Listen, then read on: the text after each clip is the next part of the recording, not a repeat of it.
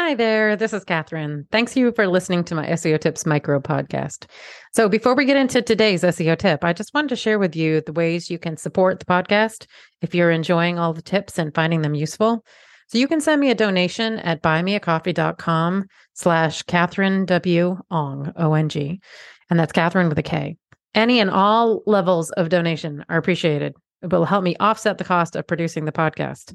So, that's buymeacoffee.com/KATHERINEWONG. I'd also encourage you to subscribe to our email list to make sure you're not missing any future episodes or any other news about the SEO Tips podcast. And to do that, you'd go to wostrategies.com/newsletter. Okay, on with today's tip. Is bounce rate or dwell time a ranking factor? Hello, and thanks for listening to SEO Tips today. Let's dig into when bounce rate or dwell time might matter for your SEO program. First, let's talk about what bounce rate is. So in Google Analytics, bounce rate is when a visitor comes to your page and leaves without viewing any other page on your website or engaging with your page in any meaningful, tracked way. Avinash Kaushik, who I learned Google Analytics from, he's the digital marketing evangelist at Google, used to say, or still does, I believe, I came, I puked, I left, when he describes bounce rate. So what is the dwell rate? So dwell rate is the measurement of time for a searcher who clicked on a URL from your site that they found in search and dwelled on your site before returning to the search results. Those visitors which clicked on your site and immediately go back to search results are often called pogo sticking in the SEO community. Now, this idea of dwell rate was first mentioned by Dwayne Forrester, who was then the senior project manager at Bing. And he had published a 2011 blog post on the Big Webmaster blog. And in that post, he said, I quote, "A minute or two is good as it can easily indicate the visitor consumed your content. Less than a couple of seconds can be viewed as a poor result. Your goal should be that when a visitor lands on your page, the content answers all of their needs, encouraging their next action to remain with you. If the content does not encourage them to remain with you, they will leave. The search engines can sense this by watching the dwell time." Now, Bing also calls out these factors directly in its Big Webmaster Guidelines. So from the Webmaster Guidelines, it has a line about user engagement. Quote, "Bing also considers how users interact with search results. To determine user engagement, Bing asks questions like, did the users click through to search results for a given query? And if so, which results? Did the users spend time on those search results they clicked through to? Or did they quickly return to Bing? Did the user adjust or reformulate their query? Etc." Okay, so how about other search engines? How about Amazon? Amazon uses click-through rate in its organic listings. How about Apple's new search engine? It uses aggregate user engagement with search results. All right, let's go to Google. What about Google?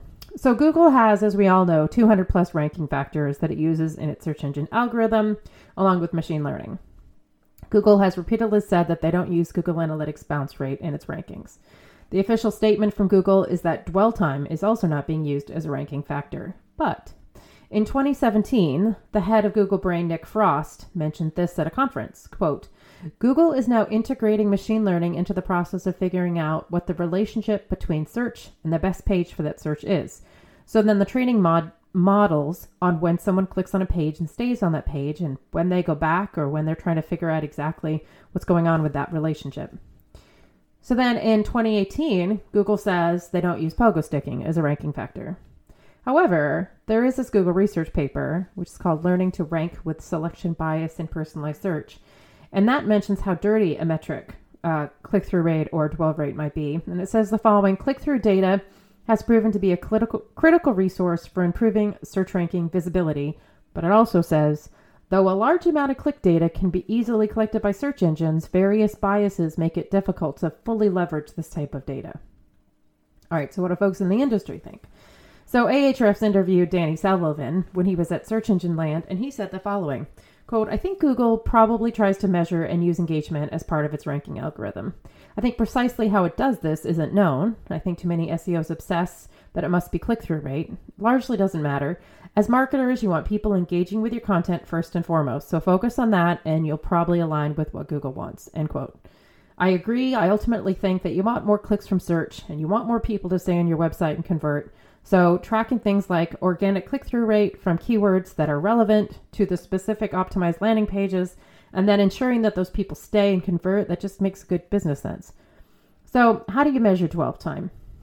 I think it's essential to ensure, first and foremost, that your Google Analytics implementation gives you the best bounce rate metric possible by tracking web conversions that lead off your site and external links, etc. And then you should start measuring bounce rate metrics from your organic search visits only when the keyword perfectly aligns with the landing page that it's sort of assigned to. Now, what is a good dwell rate? You should know that dwell rate's totally subjective, and it's based on whether or not you've provided a comprehensive answer to the query. Some questions require shorter answers. Also, it'll depend on whether or not your page is uniquely matched to the search intent behind that keyword for which it ranks. So how do you keep people and increase dwell time? Since we've kind of talked about how that makes good business sense regardless, you should strategically add internal links. And this works because you're going to send visitors to other content that they may want to read. Ideally, it would be the next question in their mind based on the searcher's journey mapping you've already conducted. It also increases the likelihood that visitors will view more than one page on your website.